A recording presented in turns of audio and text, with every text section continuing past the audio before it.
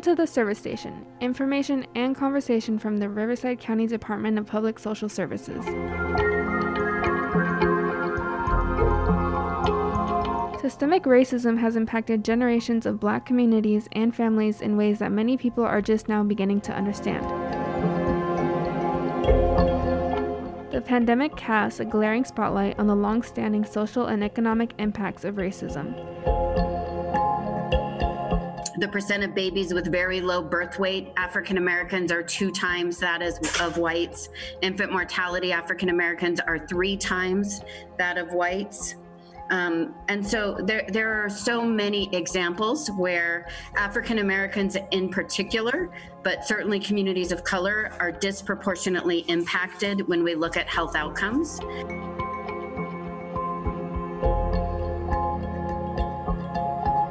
The Board of Supervisors responded by declaring racism a public health crisis that has caused persistent discrimination in housing, education, employment, transportation, criminal justice, and in health outcomes. This resolution attempts to acknowledge that the structure of our society has not met the aspirations that have been stated by our founding fathers.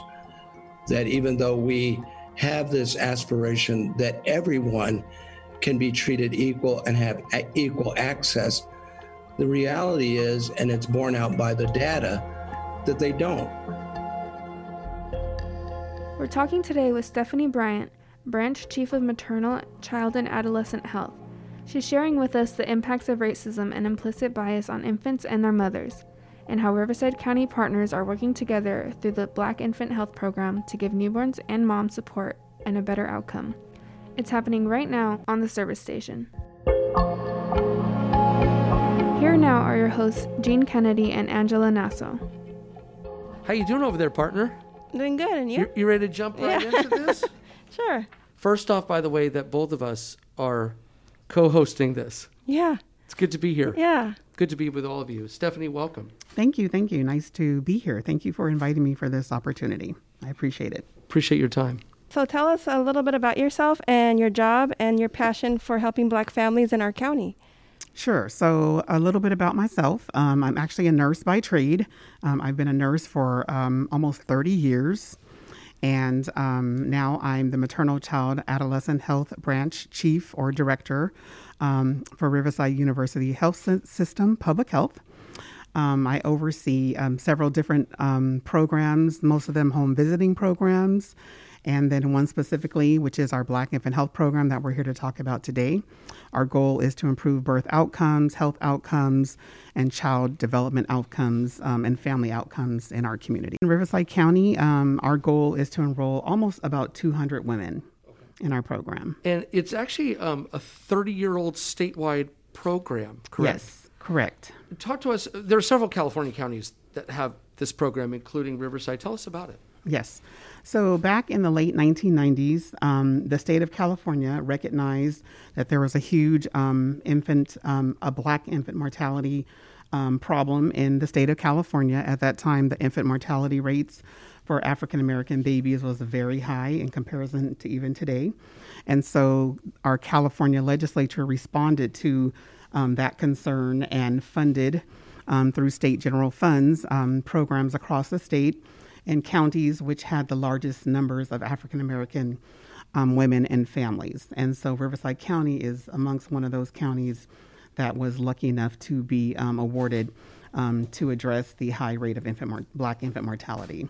When they're pregnant, they go through 10 groups. They go weekly for about 2.5 hours in their groups. And during the groups, there's a lot of teaching and education around just healthy pregnancy-related issues. There's a lot of focus on being an African-American woman. They always have an icon that is presented to them, so they get a sense of, what a woman of color has gone through and how they've come through that. So they have that opportunity to kind of learn that. We do a lot of exercises with them, so we focus on stress management. We really are focusing on addressing toxic stress and helping them to manage their stress. Why would an expecting Black mother need to come into this program? And can you give us some examples of stories that you've heard? One of the reasons why women need this, and Black women in particular, is one, because we do know in Riverside County that we have the high, Black women are Black babies are 1.5 to 2 times more likely to be born early or to die in the first year of life. And also we're focusing heavily on maternal mortality as well. We're recognizing that Black women are almost 4 times more likely to die in delivery or in the first year of life. And so for those reasons, we recognize that there's a disparity in terms of looking at the Black-white birth outcomes and numbers. And so that tells us that Black women in particular need additional support around ensuring that their pregnancies are healthy, ensuring that their outcomes are healthy, and ensuring that their babies will have a greater chance at a good healthy birth and a future. Can you give us some examples of these disparities that you see? What we find and what we've seen and what the data is starting to tell us around implicit bias and issues of racism and such, we recognize that sometimes the care that is received is not always equitable, and helping moms understand how to advocate for themselves to ensure that they have those good outcomes. One of the stories, and I think is a very common story that seems simple to people, but is very serious and is very real. And as the example that I gave, it's just about dignity and care. So if my perception is that when I come to the office and I'm met by someone who's, and I hear this often with women, probably more than anything, the rolling the eyes and, shoveling paper across. And here I'm, 8 months pregnant, and maybe I've come in with a child. I hear this often, I'm not met with a positive, I'm not met with a smile. I'm not met with are you okay? I'm not met with, do you need anything? I'm met with, rudeness. Just plain rudeness. And then if I go to my provider, and I've heard this before from many women, the same kind of feeling and sentiment. And then in the flip, we're said, well, why don't you come to your prenatal care? So you're the person who doesn't show up for prenatal care. Well, that's why I don't show up for prenatal care, because of how I'm treated when I come to a prenatal care visit. I'm not treated as if I'm welcome to be here. I'm just taking up time. And then if I come with questions, that becomes another, stressor or concern. And is that fueled in your mind by implicit bias? Absolutely. Systemic racism? Yes, absolutely. The director of RUHS, Kim Sawatari, had addressed the Board of Supervisors back in August 2020 when they declared racism as a public health crisis. And there's a clip of her talking about implicit bias. Let's listen.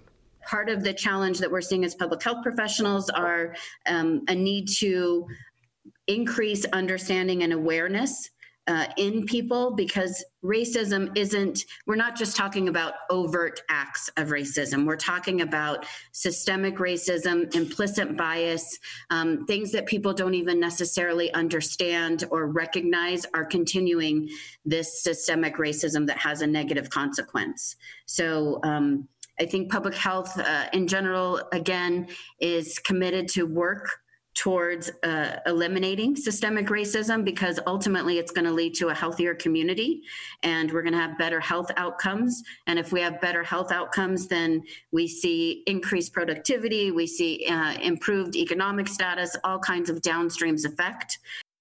How do you see her comment? How do you see that play out in healthcare? Oftentimes you don't recognize that you're providing care differently amongst different groups. And that's also an issue of implicit bias. So you may not recognize that if somebody looks like you feel much more comfortable addressing some of their complaints or concerns, whereas another group, you might feel that group is complaining or just not taking care of themselves, or you're going into the stereotypes that you are much more familiar with versus your familiarity with that particular ethnic group. And so that's how implicit bias shows up in healthcare. It also shows up in terms of how we're trained. So historically speaking, there's a lot of historical obstetric practices that have happened for many years back, which kind of speaks to the systemic side of healthcare that have plagued themselves into the healthcare of today. And again, it's a way in which you have been trained that folks don't recognize is historical, but then also brings in the implicit bias. How is that being complex. addressed to have a healthy pregnancy for a mom, to have that better outcome? Well, so I think for Black infant health, one of the ways that we address it is one to focus on teaching moms about how to advocate for themselves, making sure that moms, and I talked about this earlier, making sure that moms recognize how to manage stress, making sure that they understand what their care should be like. You should receive care that is with dignity and that is dignified. And if you don't feel that you're receiving that type of care, then we do teach our moms, you have choice and you have options. And so those are the ways that we empower African-American women to understand what a healthy birth should look like, what obstetric care should look like, what type of care you should be receiving from your provider, and just, what should happen. And not just the provider, but also really we've been pushing the envelope in terms of all of the care, because care starts the minute that I walk through the door. So, for instance, if I walk through the door and the receptionist is not necessarily kind to me, but my OB doctor is great, remember, the care started the moment I walked through the door, right? And so we have a team of people who are providing care that we need to think about in terms of implicit bias. Like the entire team is part of that, shaping the experience of the mom when she walks into that OB environment. Talk to us about, is it true that that we have in Riverside County one of the lowest Black infant mortality rate in Southern California? And do you think we're having success with this program? I definitely believe that the women who are enrolled in the program are absolutely benefiting from being in the program. I will say this about our birth outcomes. While I recognize that Riverside County is probably looks better in terms of comparing ourselves to other counties, the March of Dimes every year does a rating on our preterm birth rates. And so, for instance, Riverside County was a B-. And last year we were a B-, and we pretty much remained the same. And so if you look at our other counties, most of our other counties are either B-, B-, or C. And there's only one other county in our state that even has an A.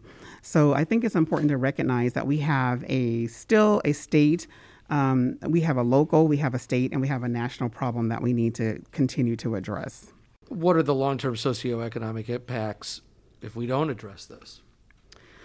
Well, obviously when, babies are born too early and are born too soon, and if those babies survive, first of all, looking at it from a health perspective, we recognize that the cost to take care of babies who are born too early, who end up in the NICU for months at a time, you're talking upwards of $40,000+ a month to care for children who may experience this.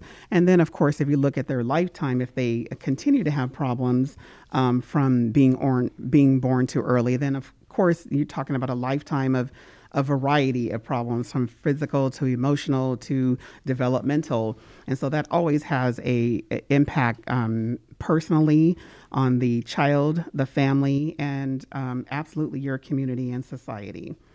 I also think that the health of our children and the health of our babies is really one of those most important outcomes that we look at. We look at that kind of measures how successful we are as a society. Right. It's a value we have. It's a value. And so, when you look at any baby, almost every person looks at a new baby and smiles, right? Mm-hmm. But when we don't take care of our children, our infants and our babies, we're just setting our community up and our country up somewhat for failure.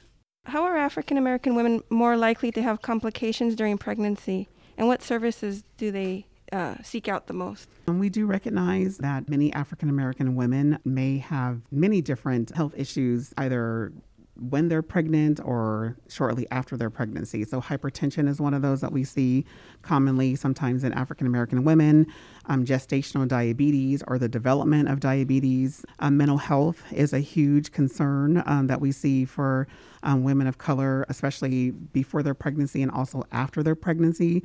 So those are some of the more common ones that we often will see. And so when we recognize that, and so women don't necessarily come to our program because they have a health problem. They come to our program because they want support. And they come to our program because they're looking for camaraderie in terms of women of color who look like them in the group, because they come to a group session and that's where they have that kind of social support. And I think women come to our program because they recognize that the folks in our program look like them. And the folks in the program who look like them, or the staff of my program who look like them, I think there's just a different level of support and advocacy for those women. They feel appreciated, they feel cared for, they feel supported, they feel heard, and they feel like you understand them because you do look like them in the program. So the majority of my staff are also African American women. And so that does really play into helping women participate in the program, stay in the program, finish the program. And then ultimately we go through the journey of pregnancy and the postpartum or delivery with them. And we see a lot of success from that. You were talking just a moment ago in the conversation about how the moment they step in the door, that's when the care begins, and the total care experience. Yes. And I wanted to ask you that, from the time that a child is conceived, this is an issue that's being addressed, and, to ultimately get to that healthy outcome, that healthy pregnancy, and a better long-term outcome as well. What new approaches and partnerships are underway to help address this in the big picture? So I think what you're going to hear a lot more of is doula services.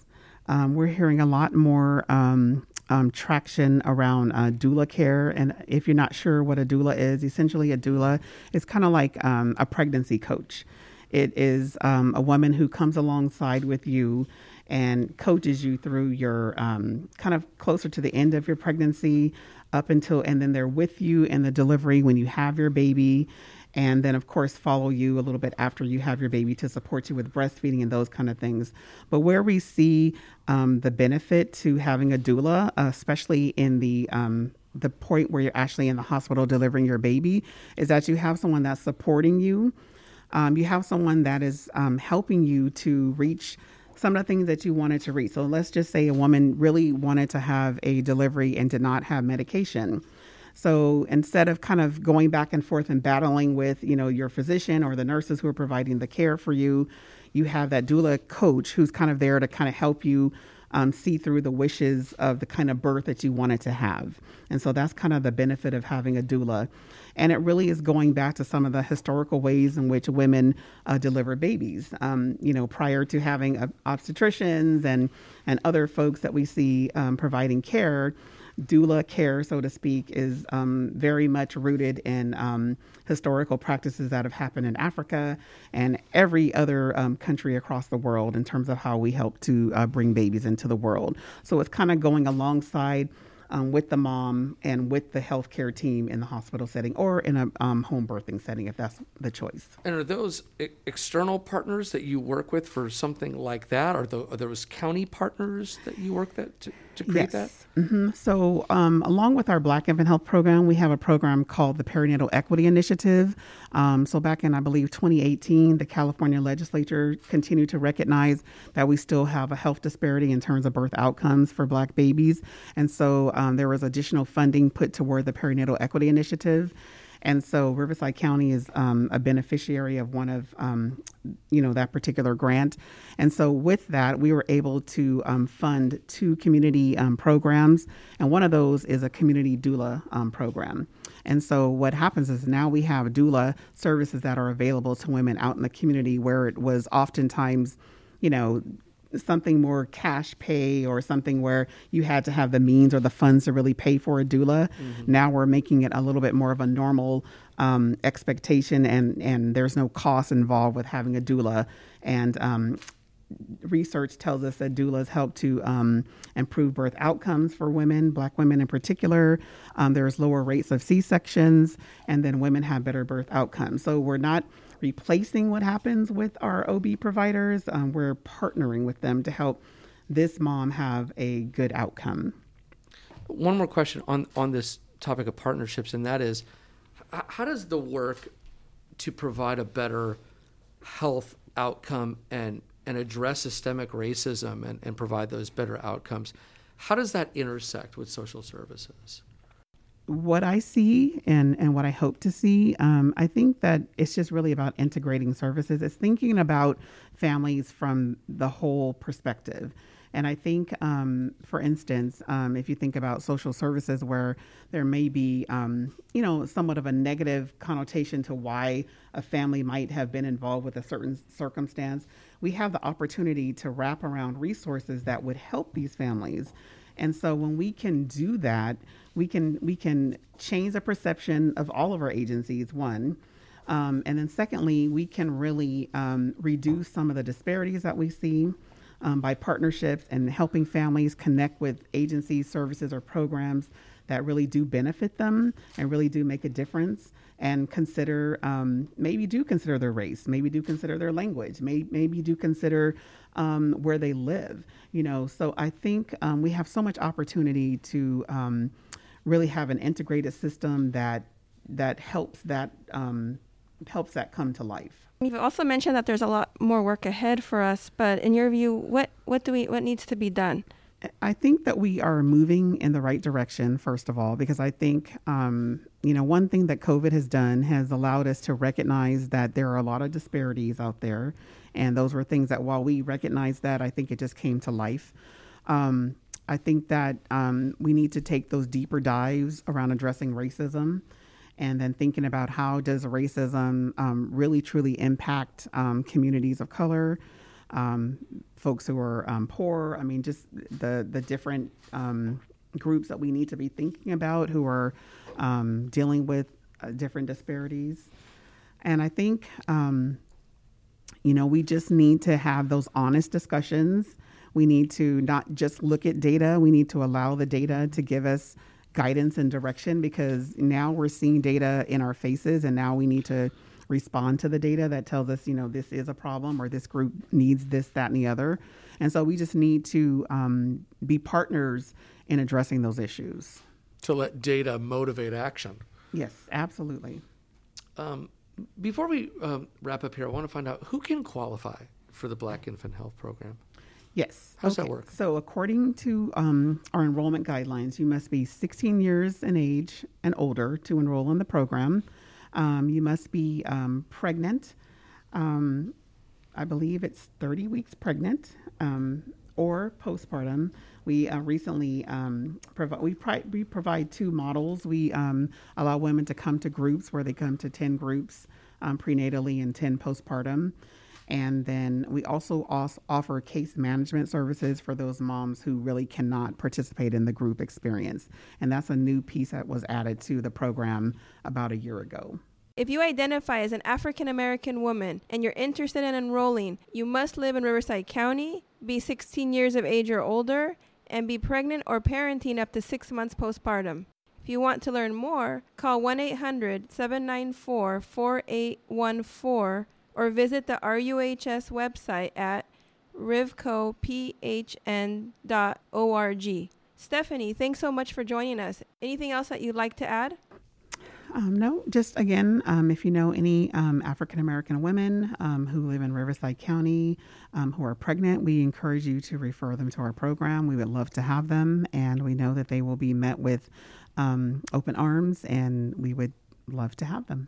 So this has been great. Thank you so much. Yeah. Thank you. Appreciate your time. All righty. That wraps up this episode of The Service Station. You'll find all our episodes on major podcast platforms such as Apple, Google, and Spotify, and also on our website, rivcodpss.org. You'll also find our department on social media, Facebook, Instagram, Twitter, and YouTube, all at rivcodpss. Till next time, thanks for listening.